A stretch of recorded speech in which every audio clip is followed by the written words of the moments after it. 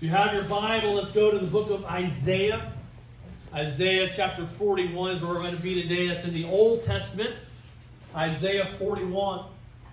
The other day, Liam and I were trying to get our kids to go to bed. And if you're a parent, you know that this can be one of the most stressful and frustrating events in all of parenting, right? Kids go to sleep every single night, and yet every single night they seem to forget how to go to sleep. I don't know if y'all have experienced this in your own home, but every night we have to go through the same song and dance in order to get our kids to go to bed. I naively think that my saying, go to bed, should be sufficient. It is not in our house, right? Every night it's the same thing. And then on top of just trying to get them to go to bed, right, there's the issue of fear. Now, Zoe and Elijah, they don't have this issue anymore as far as I'm aware. Alana, who is 7, she doesn't have too many fears at night. But Ziana, our 5-year-old, she will cry for mommy almost every night. She will say that she's scared of this or that, and it's most nights. Right? She either wants to sleep in our bed, which ain't happening, or she wants to have Liam sleep in her room, which ain't happening. But because Liam is such an awesome mom, she can go and get her calmed down and get her into bed. I just get frustrated and I just roll over and say, you got to deal with it. I'm going to explode because I don't understand it. That's beside the point. But what makes a child run to mom and dad when they're afraid?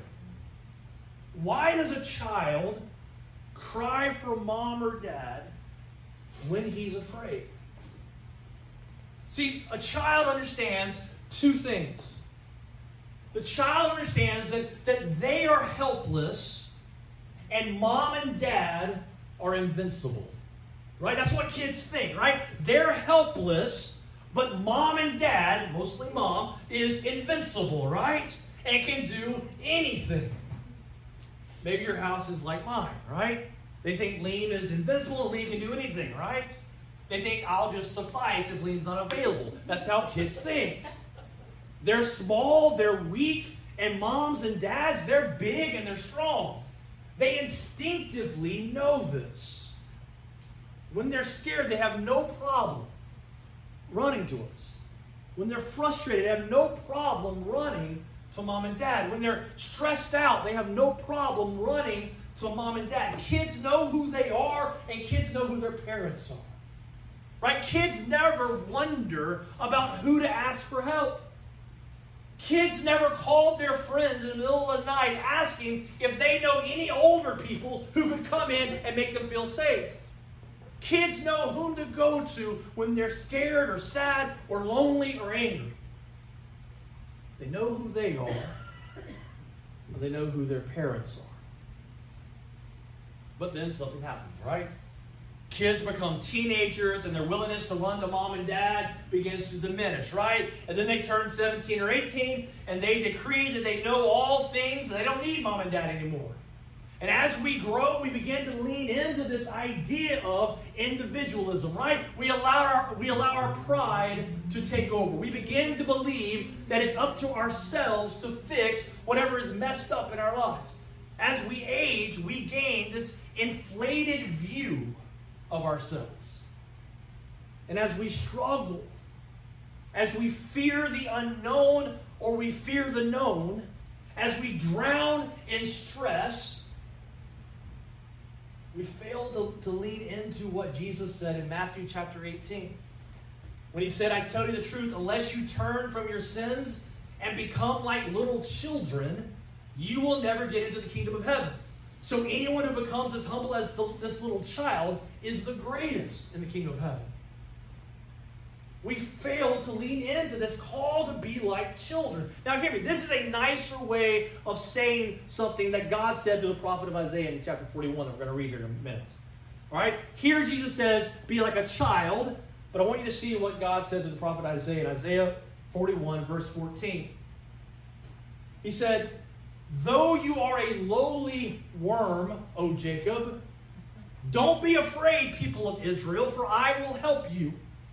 I am the Lord, your Redeemer. I am the Holy One of Israel. Now, I will let you choose which description you like better, a child or a worm. But the meaning is the same. It's a designation of helplessness. Now, when we're told to embrace the imagery of a child, we think it's beautiful, right? We don't have too much trouble with it. But I'm guessing none of us would appreciate someone calling us a worm, because it seems like a derogatory term.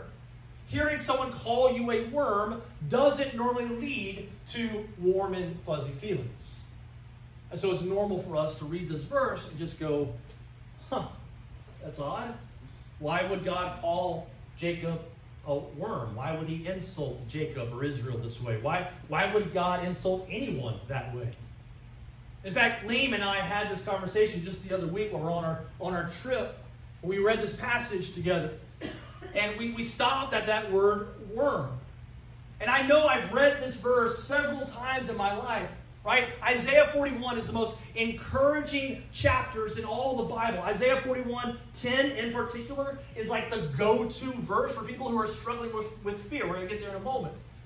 But as I read Isaiah 41, I just couldn't get past God calling Jacob and Israel a worm. Right? It just kind of rubbed me the wrong way. See, when I read the Bible, I hear what God says to people like Jacob or David or Moses or anyone else, and I see it as if he's talking directly to me, which is the case, FYI, right? It is the living word of God, and he talks to us, as we talked about last week, he talks to us through his word. And so when I read about him calling Jacob a worm, I heard him calling me a worm, and there was a part of me that just did not like that.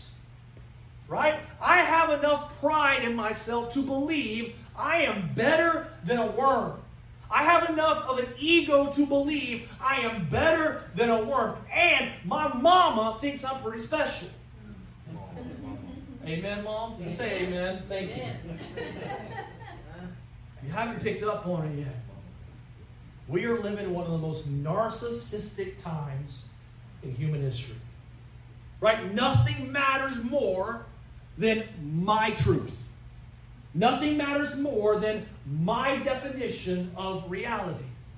There is no room in this worldview for embracing the term worm.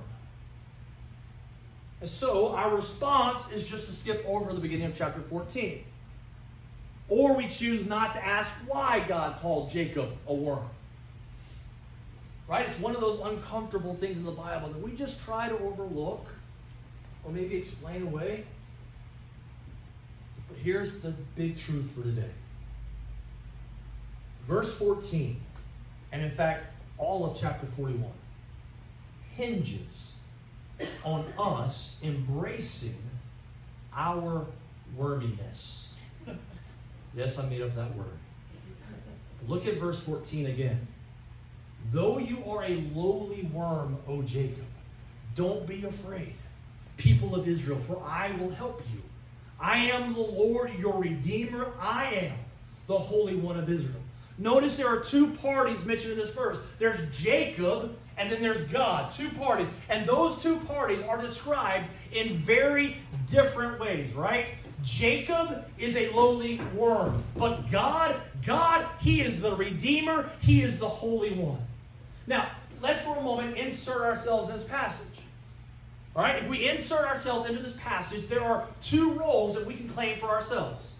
We can see ourselves as Jacob, or we can see ourselves as God. Right? We can see ourselves as the worm, or we can see ourselves as the Redeemer or the Holy One. What gets us into a lot of trouble in our lives is the fact we get those roles mixed up. Right? I don't know anyone who stands in front of the mirror as they get ready for their day and tells them over and over and over again, you are nothing but a worm. You are nothing but a worm. You're nothing but a worm. Now go have a great day. No one does that, right? I don't know any parents who wake their kids up every morning saying, good morning, my precious worm. No parent does that, right? And yet maybe we should. Maybe we should start calling our kids worms. maybe we should start telling ourselves every morning that we are worms. Because here's the thing, church. God wasn't saying anything derogatory. God wasn't being mean or rude. It wasn't like God looked down at Jacob or Israel, saw how fearful they were, and thought he would add to their misery by calling them worms. God was not pouring it on. God wasn't trying to make things worse. He wasn't trying to insult anyone. You see, God speaks freedom. Y'all need to hear that today. God speaks freedom. When God speaks, freedom follows. God does not speak bondage. When God speaks, freedom follows. God does not speak death into our lives. God does not speak defeat into our lives. God doesn't speak misery or stress or trouble into our lives. God speaks freedom, God speaks life, and God speaks hope. Therefore, when God called Israel a worm, he was setting Jacob free. Again, in verse 14, there's two parties, Jacob and God. In order for Jacob to fully embrace how God is described in that passage, he must first fully embrace how he is described in that passage. You see, by embracing his worminess, he is embracing not only how his God views him, but also how the world sees him. By embracing his worminess, he's not only embracing how God sees him, but he's also embracing how the world is going to see him. See, I don't think a worm has ever wondered why the pigeon is trying to eat it, right? I mean, let's assume for a moment that worms are able to think, okay? Just go with me here, all right, please? I don't think any worm has ever laid in bed in the morning and just said, oh, why me? Oh, poor me, right? Why is the pigeon picking on me? I can't even leave my house without pigeons trying to eat me. Life is not fair. Oh, poor me. I don't think a worm has ever done that. The worm knows he's a worm, and that is the life of a worm. No worm looks at the pigeon and says, don't you know who I am? Worms don't have egos. They're worms. I think we ought to forget we are worms and then get offended or shocked when the pigeons of the world try to eat us. See, Jesus said it pretty bluntly in John 16:33 when he said, in this world you will have trouble. I don't know how much clearer it can be. And yet when life gets hard, when we have trouble, we get shocked, appalled, offended. We say things like, I don't deserve this. Why me? But when you embrace your worminess, you understand that you are attacked because alone you are completely vulnerable. See, there is nothing. Someone say nothing. There is nothing we can do on our own to protect against all attacks. There is nothing we can do on our own to defeat all attackers. We are just worms. And that is how the world sees us. It's how the enemy sees us, as helpless worms. It's also how our God sees us. But instead of attacking us, our God comes to our rescue. I mentioned earlier that Isaiah 41:10 is one of the most popular verses in all the Bible. So look at it with me. Isaiah 41:10. It says, so do not fear, for I am with you. Do not be dismayed, for I am your God. I will strengthen you and help you. I will uphold you with my righteous right hand. You see, God is saying, you are but a worm, but do not fear because I'm with you. You're a worm, but don't be dismayed because I'm your God. You're a worm, and so I will strengthen you and I will help you. You're a worm, so I will uphold you with my righteous right hand. God is saying, you're a worm, but let me show you who I am. You're hungry, I am the bread of life. You're stuck in the darkness, I am the light of the world. You feel lost, I am the good shepherd. You feel dead? I am the resurrection and the life. I am the Alpha and the Omega. I am the beginning and the end. I am the way. I am the truth. I am the life. I am that I am. This is who Jesus is. He is the great I am. Amen. Amen. Which lets us be the helpless worms we are. And yet, we constantly try to be something or someone we're not. Right? We want to be the great defender. We want to be the answer to other people's problems. We want to be the great provider. We want the praise. We want the glory. But the only way for us to fully experience the glory of the Lord is for us to fully embrace our helpless nature. And that is what we don't want to embrace. We don't want to think of ourselves as helpless. We don't want to think that we aren't capable of fixing what is broken in our marriage. We don't want to think we aren't able to change the thoughts that we're having. We don't want to think that we are powerless to stop giving into that temptation, right? We do not want to look weak. We don't want to hand over control. We want to fight back because we want to be the ones who defeat the enemy. But hear me, church, you cannot do it. Look at what the Apostle Paul wrote. We are pressed on every side by troubles, but we are not crushed. We are perplexed, but not driven to despair. We are hunted down, but never abandoned by God. We get knocked down, but we are not destroyed. You see, we are going to have trouble. We're going to be perplexed. We're going to be hunted. We will be knocked down. This is the life of a worm. And alone, the worm will be crushed. Alone, the worm will be driven to despair. The worm will be abandoned. The worm will be destroyed. But when we embrace who we are and who our God is, then nothing thrown at us will ever destroy us. Because of who our God is, we will not be crushed. Because of who our God is, we will not be driven to despair. Because of who our God is, we will not be abandoned by Him. Because of who our God is, we will not be destroyed. Because of who God is and not who we are. God did not call Jacob a worm to belittle him. God called him a worm to set him free. Free from the lie that he could solve his own problems. Free from the lie that he could conquer all of his challenges. Freedom to let go and to trust Him. You see, church, this is who we're called to be.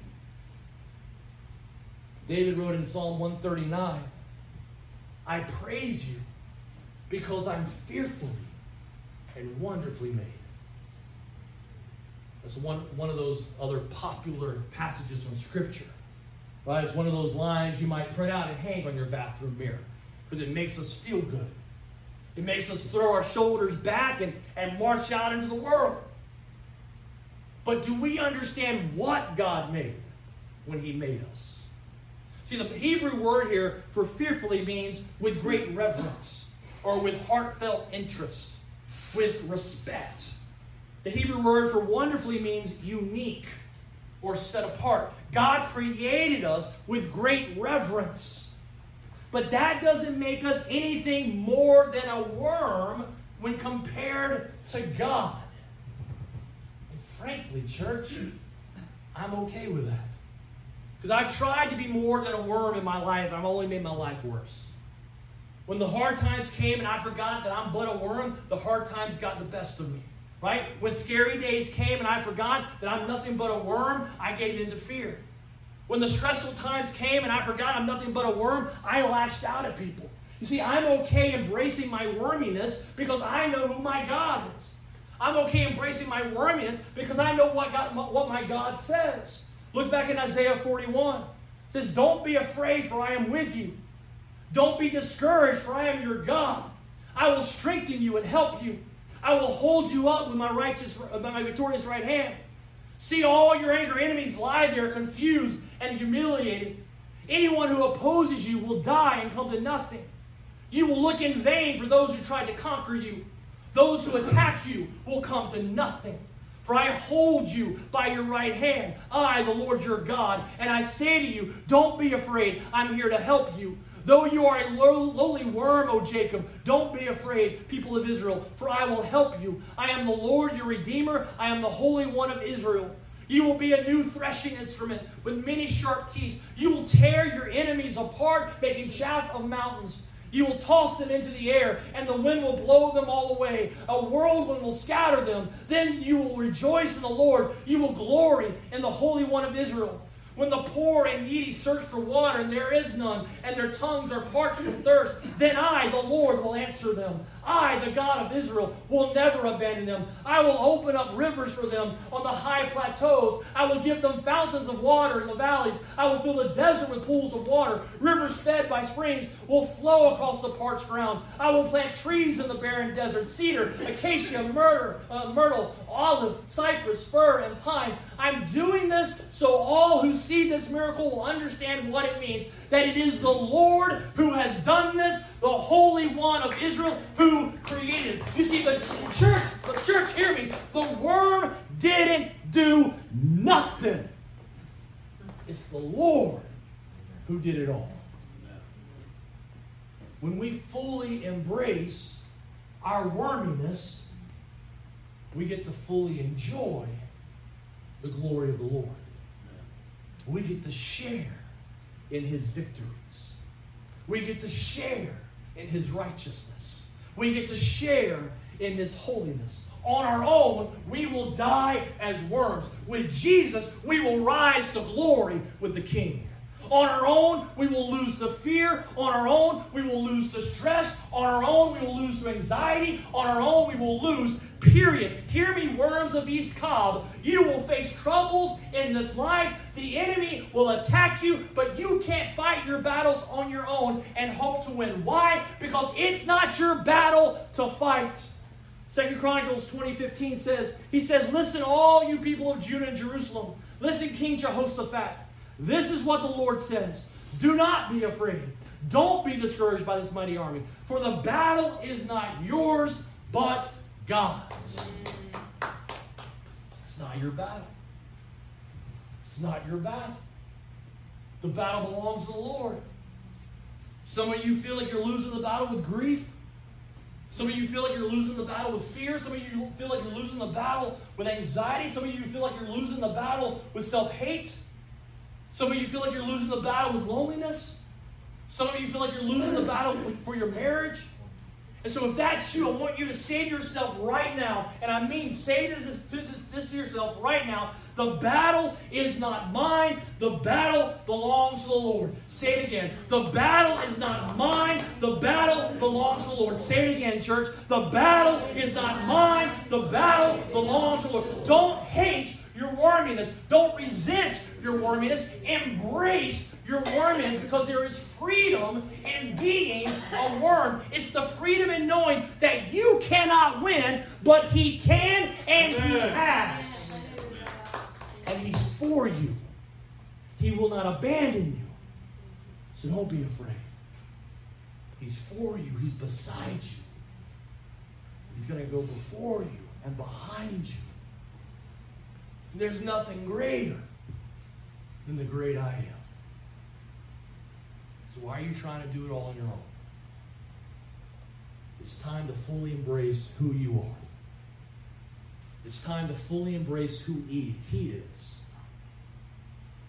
So here's what I want us to do in the time we have left. I want us to turn our attention to who He is. We're so good at focusing on ourselves, right? We're so good at focusing on our problems. We often forget to focus on who He is. We forget to proclaim who He is. And so in the time we have left, I want us to sing some songs that proclaim who He is. But this isn't just a time to sing along while you think about where you're going to go for lunch. This is a time to allow our souls to sing to our Savior. This is time to take the words of these songs and make them our own. From deep within us, to claim these words as our own. And as you sing these words, as you proclaim who He is, Let your stress just be washed away. Let your fear be washed away. Let your doubts be washed away. Let your negative thoughts be washed away. Right now, we're going to focus on who He is because we know He is our protector. He is our provider. He is our peace. He is our hope. He is our salvation. He is our Savior. And He is worthy of our praise. And so we're going to praise Him. So I invite you to stand right now and let's praise Him. Elijah, let's praise Him. Come on.